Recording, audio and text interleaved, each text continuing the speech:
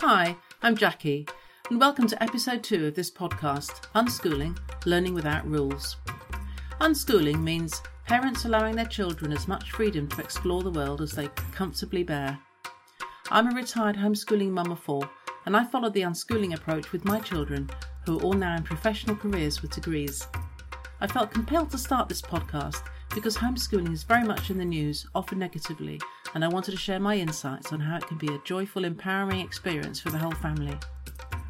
This week, I talked to Jan and Eloise, a mother and her now adult daughter, about their years of following this approach in their family, and how Eloise is using this philosophy in the parenting of her 7-year-old daughter, Odessa.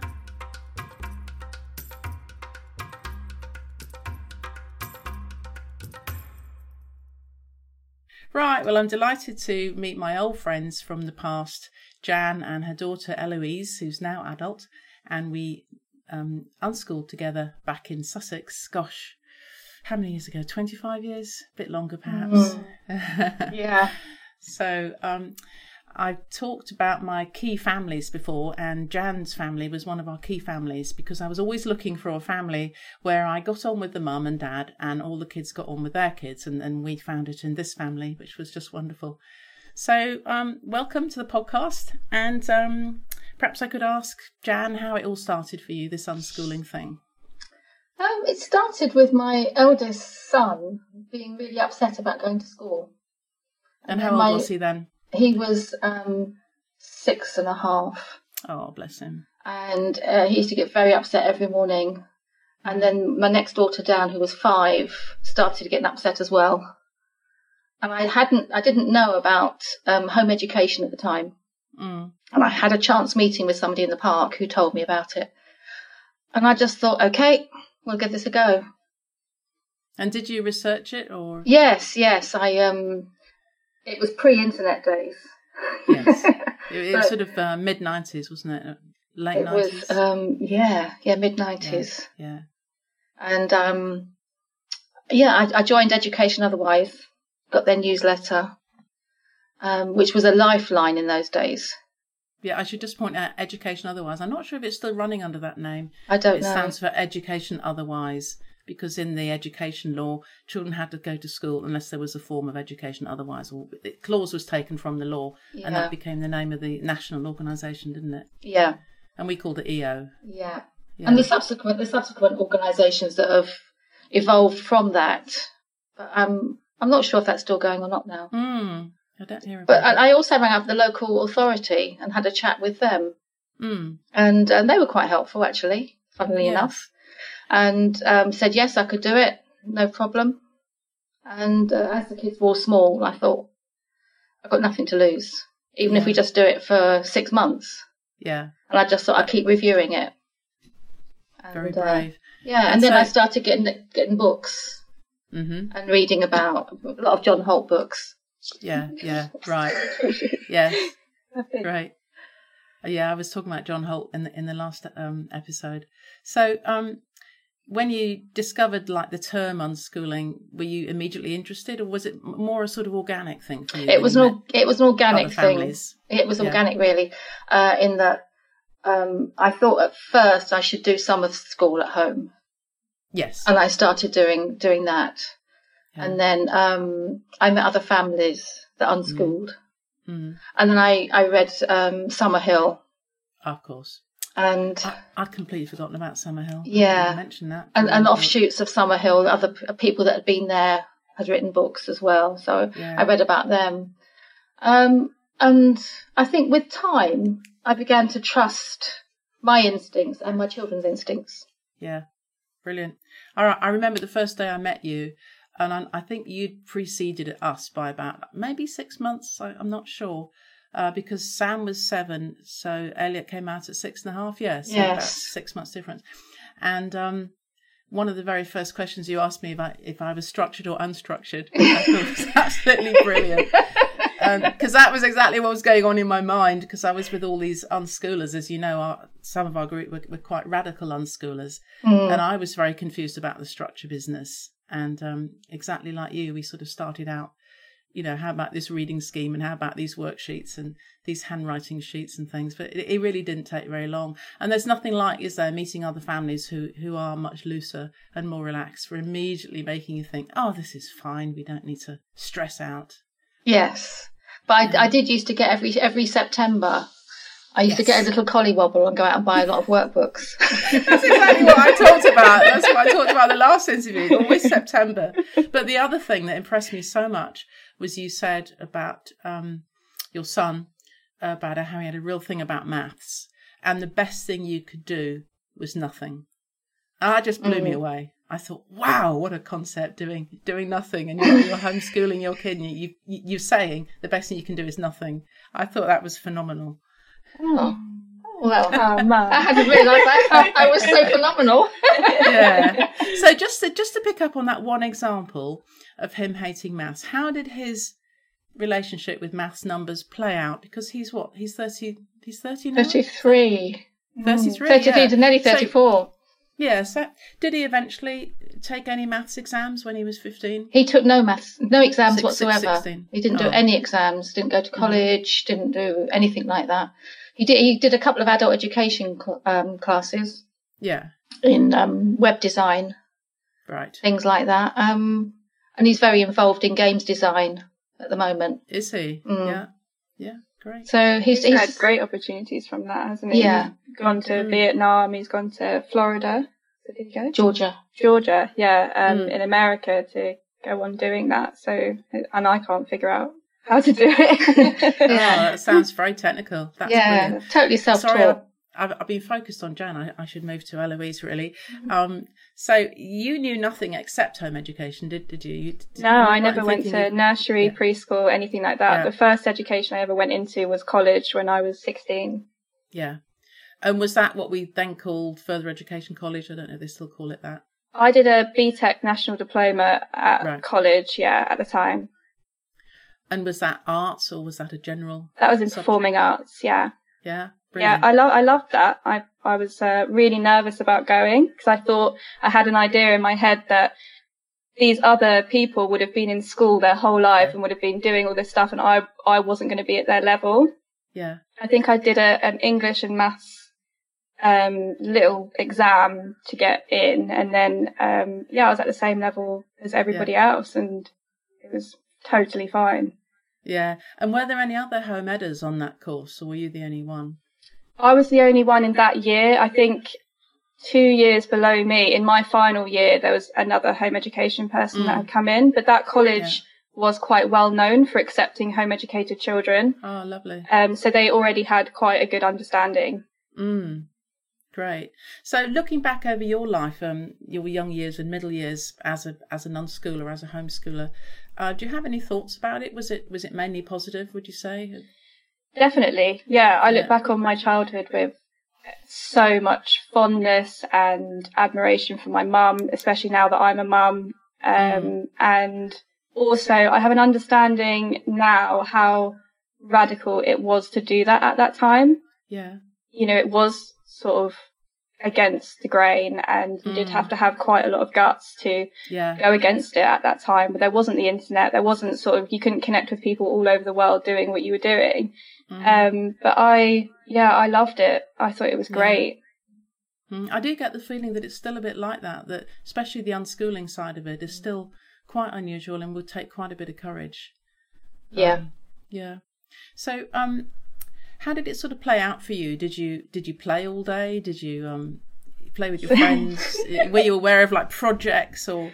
Yeah, I mean, when I look back on it, I can't really believe the stuff that we did do. When we did everything. Like I was talking the other day about the fact that Mum took 5 children on the London Underground to go to museums or to the Royal Opera House or to the Globe or all these things, and she just had like a bag of sandwiches with 5 kids. And I've got 1 kid, and the London Underground is stressful. So I can't believe, we went to every castle up and down. We used to go go-karting, didn't we, at Stockwell? Go-karting. I've done more forest school training than I think anyone in the world. I know how to make cord out of nettle. And you've been to lots of camps as well, haven't you? And yeah, we and camped like every year. We went to Kent Camp and Hessfest every year. Sometimes we did other things that were happening as well. But going to talking about going on the London Underground with all the kids, what I used to do with my boys at that time is we were in Horsham, quite near Gatwick Airport, and we just used to get on the train, go to Gatwick Airport, and just walk around and look at all the bars and the planes, and then come back again, and that was our day out. Yeah, we did so much stuff like that. We were always moving. You know, you were saying beforehand that we were very rarely at home. You know, people have said to me, "Oh, you must be totally sorted in this lockdown because you were home educated." And it was like, no, this is the complete opposite. What's happening now is the complete opposite to my experience of home education. Yeah, yeah. Well, I remember Jan and her family had this huge rambling house that was just the perfect place to have all the families come. And one thing that was making me laugh today when I was looking back at our past together is I think you and I were the inspiration. I like to think we were for the EO club on the Tuesday that we all went to. And this got stronger and stronger because one of us had a little sort of building in her garden, which she thought she was going to rent out for a nursery school. But she started home educating.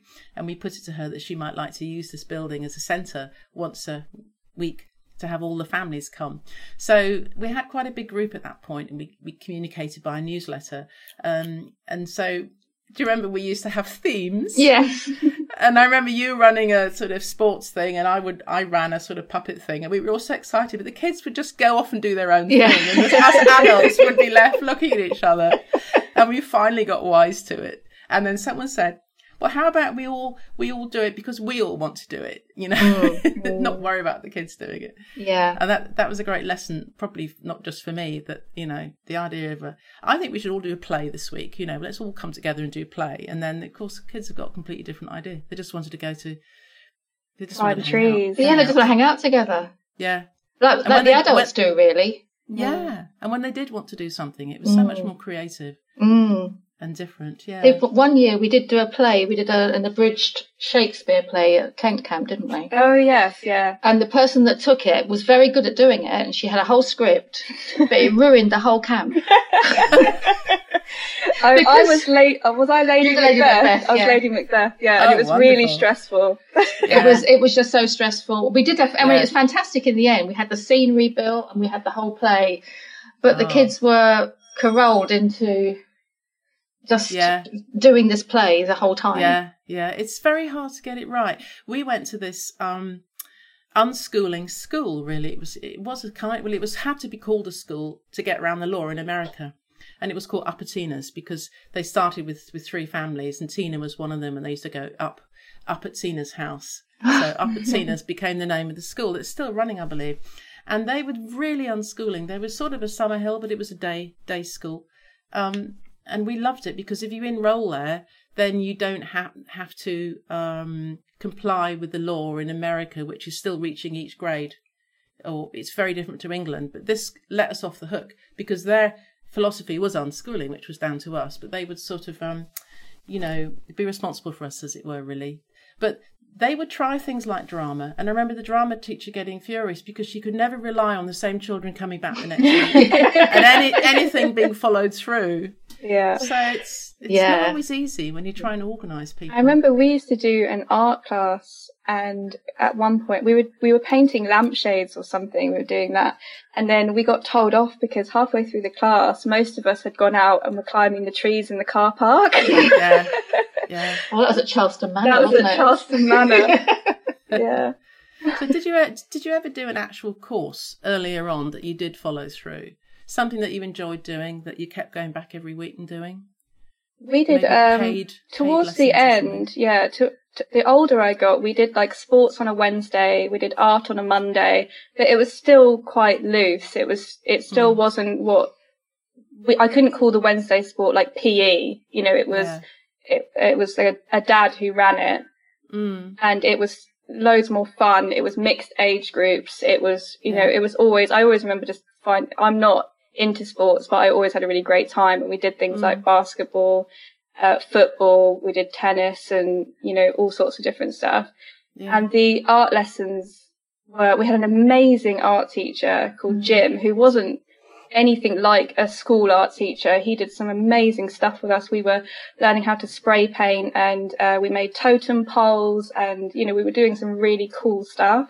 And I look back on my art folder from, I don't know how old I was when we started. You must have been at 14, I would think, wouldn't you? Yeah, no, maybe I think I was a bit earlier than that, but I've got an amazing art folder. We did things out of wire, and it wasn't just sort of stereotypical sit down and learn how to draw. It was always still pretty home ed ethos. That's fantastic. So many of the unschooling things like that are so creative. I think it's absolutely brilliant. So you obviously grew up pretty confident if you went into performing arts at 17? 16, yeah. 16. I mean, that's very young to be that confident. So could you tell us something about that, like how you came to choose that path? I started off, there was a week summer camp called Earwig Summer School, and that was sort of like every day you had different performing arts lessons, and it was just 1 week in the summer, and I loved it. I thought it was really great, and I really enjoyed it. And from there, I just wanted, to go on to do performing arts. And I really, really enjoyed my course, and I got really good grades for that. So I just had a great time. And again, I think maybe it was following on from the home ed kind of vibe. It was really playful and fun and energetic, and I wasn't sort of sitting down behind a desk and learning everything. It felt like a really nice transition going from home ed into doing performing arts. I bet. And did you take it forward at all? Did you use it much in your life? I was planning on doing that. I was planning on I was wanting to go to Paris to do a course, the Jacques Lecoq course, but I became really ill at that time, so I then didn't do that and took a break from that because the medication I was on and stuff like that for I've got a chronic liver disease, so I had to really slow everything down. Golly. But I still carried on. I did tap dancing classes, and I did all of that sort of stuff in my spare time, and I did tap dancing until I was 6 months pregnant. So it was, I would say I carried on the creativity. Yeah, definitely. Brilliant. So, Jan, could you give us or either of you, some idea of what the other kids chose to do and how things worked out for them? Well, Murray did the same course as Eloise. Originally he went to a typical college to do academic subjects. At 15? At 16. 16, right. I found also the home education for him was slightly different to the others in that it became a little bit more formalised. There were lots of things going on. People wanted to do GCSEs. There were study groups. Yeah. And he wanted to be part of that. Because you were doing that with the other kids, the older ones? No, it was just his peer group. It wasn't with the other ones. It didn't happen. Oh. It was just that group of people at that time wanted to do this. And it did become a little bit more difficult to go to college if you hadn't done GCSEs. Yeah. They changed the rules all the time. So he did a few study groups with a fantastic teacher, Venetia, who got him through several IGCSEs, and he did a drama Silver Arts Award as well alongside. Were they private lessons then? Yes, we just paid. Venetia was another home educator. Ah, right. And she made it cheap enough for everybody to do. That's great. So would you say it's really quite easy if people wait till that time and then they'll find people who can help their kids get qualifications? Yeah? Yes. You don't think that's a problem? No. I think that's an area I don't know much about. As you get older as well, your brain is mature enough to take in the information and just cope with it. I mean, Murray did biology IGCSE at 14. Never done it before. He could hardly write a sentence when he did it. Wow. And he passed it. Yeah. Very quickly, within 3 months, he was up and running, doing his homework and sorting himself out. Yeah, it's just incredible how quickly they catch up. Joe went to school for the first time. When we got back from America, I had to go out to work, and he went in at the GCSE year, and he had hardly done any writing. He hated writing, but he just slotted in so easily. Then it was fine. He started off in the lowest stream because they didn't know what to make of him, and then after 2 weeks they put him at the top stream because he was quite interesting and creative and good with words, and now he's a fantastic writer. So I think that's something that I've really taken from home ed, and especially when I speak to people about it now, And the one thing that I took from it was I had an idea in my head that I couldn't do all of this stuff, or I wasn't at the same level, and it's never hindered me. I've had so many different jobs. I'm now at university, and it's never once come up as any kind of hindrance to getting there. Yeah. And I'd say it's the same for my siblings as well. Would you say that was a problem growing up, that you worried about that, that you weren't on the same level as school peers? I only worried about it when I had to go into a traditional schooling. I never worried about it before. I always felt a little bit smug. I was like, yeah, I don't wake up at 7 o'clock in the morning and I don't have to sit behind a desk, and I get to go and do what I want to do. Yeah. And I never felt any kind of comparison until there had to be a comparison, where I was entering into a world where there were exams and, I was writing essays and stuff. But again, I didn't have any problem with that. Yeah. It's never come up as a problem for me. And Maddie trained to be a patisserie chef, and she had a very successful career being a chef. And now she's doing an access course to go to uni. Yeah. Right. But, I did think socially, at certain times, if they were in a group of school children doing an activity, there was a little bit of a difference. I couldn't put my finger on what it was, but Maddie would say, I feel different. And they were different. They had a different view, and sometimes they had different snacks to everybody else. All that hummus and carrot sticks and pumpkin seeds. Yeah, well, this is the image that homeschoolers have in America. That, sandal wearing, and I mean, there's a lot of Christian homes. Lots of people in America home educate because school is too sinful, and we didn't realise this at all. Quite evangelical movement of homeschoolers. So that sort of tarnishes in a little bit the image possibly in America, where you homeschool, so like a red flag goes up. So what sort of family have they come from? You haven't really got any of that in England. I'm not quite sure what the image is in England, but I mean, it's still quite rare, isn't it? Yeah, I think the questions that I got asked as a child were mostly, is your mum a teacher? And do you have any friends? And they often, people would be like, what's 2 + 2? And sort of say stuff like that to me, because they would have an idea that I was a part of some strange cult or something. Whereas, that wasn't the reality. Of course, cults do it as well. So you can sort of see where people are coming from, really. So never in your whole time did you wish, even fleetingly, that you went to school? Not once. No, not once in my whole upbringing. I had friends sort of come and go, as that happens in home ed sometimes. Sometimes they'd go into school and then come back out again, and I still never felt any kind of pull. To me, it didn't make any sense. It just didn't make sense. Why would I be sitting for 6 hours, doing this structured schooling, when the alternative is my life, where I get to do what I like and what I'm interested in, and with my friends, and with people. Not only did I have really strong friendships, but I've got really strong bonds towards my friends' parents. A lot of those parents were also my teacher. That is really a sign of home ed, I think, that you have just straight relationships, and just it goes across the ages as well. Like Poppy's best friend was 9 in America. It's a girl that loved Poppy, and they just always played, and that there weren't other 2-year-olds around at the time. She was 2, and Alana was 9, and they don't even ask each other's ages. Whereas school, it's so she's in the year below. She's just probably 4 months younger than you, but she's in the year below, so we don't really play with them. That whole thing. Yeah, it's out the window, isn't it? With home ed. I was really doing all of my lessons were with age ranges from 16 before they were doing GCSEs to 4, 5. It was, and I never once was aware of that. It was never even a thought in my head that I would only be playing with people my own age. That's right. It's so artificial, isn't it?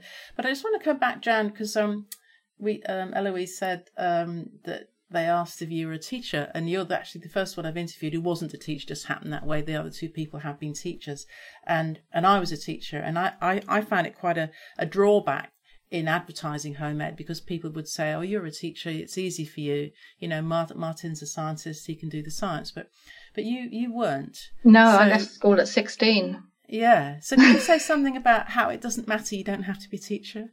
How did you teach inverted commas then? I think at the beginning I read a lot about Montessori education. Right. Because my first two went to a Montessori nursery and they really developed well there. They enjoyed it. And then I sort of just read a lot on how children learn. Mm. And then there was the whole looking at what the curriculum was, what people were actually doing in school. Yeah. And then disregarding a lot of it and not being able to fit it all in.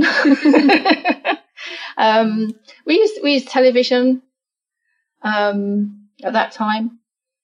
And I think I just thought I would learn alongside them. Yeah. Whatever they were learning, I would learn as well. Yeah. And try and impart it. And I do remember when I gave up trying to impart all my knowledge to them was when we'd done clocks with Roman numerals. And I thought, we've done this. Yeah. And then somebody said, what are the Roman numerals, Mum? Oh. And I just realised there was no point in doing that. Yeah, I think there were quite a few of those moments, actually, looking back, really. So, yeah, so it's just answering every question, isn't it? Being sort of one step ahead and a lot of careful planning and a lot of listening. Yes. To where they're at. Yeah, and learning alongside. It's okay to say, I don't know, let's find out. Mm-hmm. And would you say, looking back, there were any sort of obstacles or difficulties that you weren't expecting when you started out? I think one of the main things is having time for yourself. Yeah. And every so often I would have to have a day without them. Yeah. Because it just becomes too intense. Yeah. And the other thing is the worry that you do have that worry. I'm not fulfilling them. They're not doing what they should be doing. They're not fulfilling their potential. Yeah. And then then you're trying to get them to do stuff, and it doesn't work, and then you feel really a failure. Yeah. But but you do have moments in that in life. You do anyway, whether school or not, I think. Yeah. And the best thing is having a community around you that you can offload that with. Yeah. You can go to them and say, I'm having a really bad day. Yeah. And Isabel was one of those wonderful people that would say, don't worry. Yeah. Don't worry, it's all fine. Yeah. Are you still in touch with her? Because I'd love to get her on the programme as well. Sort of on Facebook, that's all. Yeah, okay. Find her on Facebook and just track her down. Yeah. So just to come back to your other children, we've talked about Murray then and about Elliot. What about Georgia? Well, Georgia's just moved up to York in the middle of the pandemic, actually, because her girlfriend had to move up there because she just qualified as a doctor. She was working at Gatwick before, so she took redundancy. And what was she doing? Security, Gatwick. Georgia actually went to college and was doing art, and she's such a good artist. Yeah, she's amazing. I remember. And they just killed any creativity she had. They just didn't understand. Yeah, she was. That when she was 16, 17? Between 16 and 18. Yeah. Oh, that's such a shame. Yeah. So she's doing an open university course at the moment in business studies. Brilliant. And she's working at a COVID testing site in the meantime, but she's manager. As you do. As you do, yeah. And she's managing it now, so that's good on her CV. Right. So yeah, she'll go on. And let's go back to Murray. He's going to actually go into teaching. Really? Really? Well, he did an acting degree, and that's been killed, stone dead. Yeah, COVID. Yeah. He went to Edinburgh. They went to Edinburgh and took her show to Edinburgh and had really good success. But I remember when we were in Edinburgh, whenever it was, you said we couldn't. Oh, that's right. I think it was on really late at night, and we're early birds now, so yeah, we're oldies. But to come on to then the next generation, Odetta. Yeah. How did the home ed ideas play out with having your own child? It's more of sort of parenting approach as well, isn't it? It is, yeah. So when I was pregnant, I was really like, this is what I want to do. I'm going to home educate her. And the idea also, because I had worked in nurseries as well previously, I just didn't feel like that was kind of a natural setting. Like, I found it quite difficult and quite structured in a way that I wasn't used to. So, when I was pregnant, I thought I'm 100% going to home educate her. And then I became a single parent when she was 6 weeks old. And it just didn't play out like that. I couldn't afford to do it, for one. Mm-hmm. Brighton's a very, very expensive place to live if you're privately renting. Mm-hmm. And also I wanted to go to university. So it didn't play out that way for me. But I would say that home education has really impacted my parenting and my parenting style, and has made me a huge advocate for her and her education. She's currently at a bilingual school, so she learns half the curriculum in Spanish. And I think they hate me at the school because I'm the parent that sort of emails and says 100% she's not doing SAT tests. She's not getting no tests. Like me. Yeah, 100%. She's not doing any kind of testing, and if she doesn't want to do something, then I'm not bothered. And they try and make me really bothered, and I'm not bothered. So I do think that is from home ed for sure. Absolutely. So why Spanish? Why did you choose bilingual school? I just saw what an incredible opportunity. There's a bilingual school that is 10 minutes from my house, and I looked at a lot of the other schools, and that was my first, eye-opening experience of walking into a school, a primary school, and I couldn't believe the resemblance to prison. Like, it was the outside walls were so high, and it just felt really suffocating, and there was your tiny room and everyone's pictures looked the same, and I found it really a really scary experience as a mum. And then when I found the bilingual school, it was a relatively new school. It was started by some bilingual families, and majority of the teachers are Spanish speaking. And I just thought, what an incredible opportunity, not just for her to learn Spanish, but also for her to be around multicultural families. Absolutely. That's so wonderful and so broad-minded to even consider that, really. So do you see her staying there? Does this school go all the way through? It goes to when she's 11, and when she leaves, she'll have a Spanish GCSE, because they do it over about 3 or 4 years. They really break it down and just do it in bits for them, really. Wow. But I really love it. I think it's an amazing school. They're very gentle. They're very open-minded when it comes to the schooling there, and things like, homeschooling at the moment is quite intense, and she's just not enjoying it. So for me, in my eyes, if she's not enjoying it, then she doesn't have to do it. Yeah, sure. And her teacher's really on board with that. Her teacher's totally like, whatever you feel, as her mother. That's fantastic. Which is exactly what I want. What do you think about what we see in the news all the time about how this is harming children, how they're being held back, and how they're being damaged by not being at school? And I think they've got the wrong idea of what's damaging them. Them not being schooled is irrelevant. They're 5. Odetta's 5. She's not going to be missing out on any topics that she can't catch up on. It's the social aspect that's damaging them. She wants to role play. She wants to play mummies and daddies and dogs and cats and all that sort of thing. And it's the interaction with the children that is really impacting her mental health. The schooling stuff, I mean, I don't know. A mum from the school said to me, I'm really anxious. My daughter's reading is really behind. And I was like, behind what? She's 5. Yes. I'm always saying behind me too. And because they're all behind. Yeah, where's the bar of where your child should be at 5? Yeah. That blows my mind. So many parents are allowing themselves to be stressed by being told by the school and the government that they have to do this. Is it 4 hours or 5 hours at home? And it's really hard for them, especially they are trying to do their job at home, and suddenly home that was a place of play is where they used to decompress. Now they have to sit down and work there. And exactly, and I think the schools have a lot of pressure from media, from the government to be schooling, and that's not realistic in these times. It's Odetta's favourite activity is on a Friday, they have like a little mini disco via Zoom, and all the kids have a disco. That's her absolute favourite thing to do out of the whole week. You know, the maths and the English she really enjoys, because it's a lot of it is just sort of like draw a giant and then learn, learn how to write a sentence and stuff, which she does naturally enjoy that. But if she didn't, there's no way I'd be forcing that on her. No.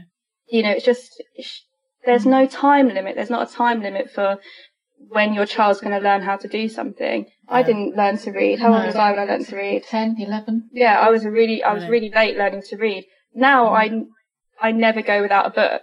Like, I love reading. Mine and Odetta's favourite activity is going to the library and getting books out. So there's no, I would never say, because I learnt later on, when I say later on, I mean from the standard, that has hindered. In fact, I think it's made me more passionate. I learnt to read when I wanted to learn to read. And because of that, I read all the time. I did a lecture just before lockdown, and we were doing research, creative research. And the teacher said, put your hand up if you like reading books. I was the only person. This was over 3 classes. And I was so shocked. I couldn't believe it. Gosh. It's just the same at school. I was terrible at languages, and I just had this awful self-image of myself. I mean, I did go to a very strict boarding school, Harry Potter, but without the magic. That's what I always say. Dead boring, but very, very strict. And so I had this terrible image of myself as a linguist, until I fell in love with a Dutchman and got married, and then learnt Dutch in 3 weeks when we moved over there. And then since then, I just adore learning languages, and it's all about motivation, isn't it? What you want to do at your own terms. Yeah, brilliant. You also, by learning to read later, you cut out all the basic books. You went straight into Harry Potter. Yeah. Yes, right. Yeah. Do you remember, I must tie this up soon because we've talked for a long time, but how did Eloise actually learn to read with you, Jan? Because I know people will be interested in, well, how does it happen? Do you remember how it happened when she was 10? No, I don't. Did she ask you? I do remember we always used to read at night. And I remember her pointing to letters when she was very young. And I thought, she's going to read really young because she knows she's asking about all these letters. And then I think you lived a lot in your head and you had a lot of imagination. You did a lot of imaginative play. And so reading wasn't very interesting at that point. Yeah. Sure. I don't know. I think I remember coming to you. Something. I remember seeing a sign and thinking, I want to know what that says, and coming to you, and then you sounded it out. And then I think from there, I remember coming to you and going, okay, I want to learn to read now. Yeah. And you would sit down and read with me. Yeah. I mean, that shows how it was just osmosis, because you can't quite remember quite how it happened because it was all so natural. Yeah. It was just little bits here and there, wasn't it? Yeah. Yeah. Lovely. Well, sadly, I'm going to have to wind this up, and I just got the same 3 questions I ask everyone, and you could both answer or either. So if you had to recommend one essential unschooling book or resource for parents, what would it be? You answer that one. Book or resource?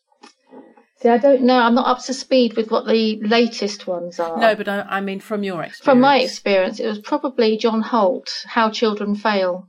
Oh, that's exactly. And How Children Learn. Yeah, one of those. Yeah. That was such an interesting book. Right, lovely. Yeah, I had to give a caveat at the end of my last one. I don't know if you've read them recently. No, I haven't. It's really dated. Some of the attitudes and language, yeah. And it can be quite off-putting. Yeah. It's funny because I think, gosh, did we just take all that for granted back then? We must have done. Yeah, yes, we did. Yeah, we did indeed. But yeah, that's lovely. And would you recommend anything as a mum? In terms of, I haven't got many homeschooling books because homeschooling just was my experience. That just was what I was doing. I think in terms of parenting books, I read loads when I was pregnant and found that they gave me terrible anxiety. So I don't tend to read too many parenting books now unless they're a lot more loose. Like at the moment, I'm reading My Wild and Restless Nights by Clover Stroud. And that's just a lovely, gentle portrayal of her parenting experience. And I find stuff like that a lot more relaxing and a lot easier to relate to because it's more about community and relating to her feelings as a parent rather than sort of actual techniques on how to parent. Yeah. But I was really meaning resource as in equipment as well. If there's any bit of equipment that you got for Odetta that you think, that's That's really brilliant. I'm such a homemade person. I'm like, we go down the beach and I get the stones and then we paint the stones, and then we have a garden full of painted stones. If we go to the woods, there's a stick, and what can we do with the stick? Yeah. I am such a homemade. Yeah, so just nature scavenging. Yeah, yeah, totally. For us, it would have been the trampoline which we bought when we got out to America, and that became the hub of our homemade, really, because they would sit there, they would do shows on it, and they would, it became its own little community place, really, community centre. Our trampoline was really used well, wasn't it? It was. We had one, and it was used every day. It was such a good piece of equipment. Fell to bits. Ours flew over the top of our house. It did. That's the disadvantage of living on a cliff top, isn't it? Oh, that's brilliant. Okay, so, well, I guess that covers the next one. What would be the best resource or piece of equipment you'd recommend for unschooling? So would that be the trampoline? Would there be anything else? See, now there's the internet, isn't there? I mean, yeah, of course. There were things when Murray was learning called there was something called Khan Academy, which I think is still going, but there's other things that are similar. Yeah. And when he was doing his chemistry IGCSE, I would go on that because he didn't understand something, and it would explain it really well. Yeah. That was really helpful. Yeah, there's so much online, isn't there? Yeah. And then finally, for both of you, really, what would be your most single crucial piece of advice to parents and families considering unschooling? And I mean that in the broad term, like parenting as well. Relax. Yeah, yeah, for sure. Just relax. You're doing your best you can at any time. Yeah. Yeah, I'd say the same thing. I think that even with Odetta in school, I still use the same principles of there's no one standard that your child needs to be. They are entirely themselves, and the world needs more entirely themselves people. Yeah. Yeah. Yeah, that's a fantastic sentence to end on, actually. Yeah. I'm very humble because it's beautiful. It's really true. So thank you so much. It's been brilliant, and I hope we got this right. So thanks, Jackie. Okay. Bye. Bye. Well, it was really brilliant to catch up with Jan and Eloise after all these years. I would like to add a footnote on my comments about John Holt in case people go off and read his books now. He wrote in the mid-60s, and some of the language and assumptions around special education are very different from today's cultural norms, as you will have picked up from our conversation. His books are of his time.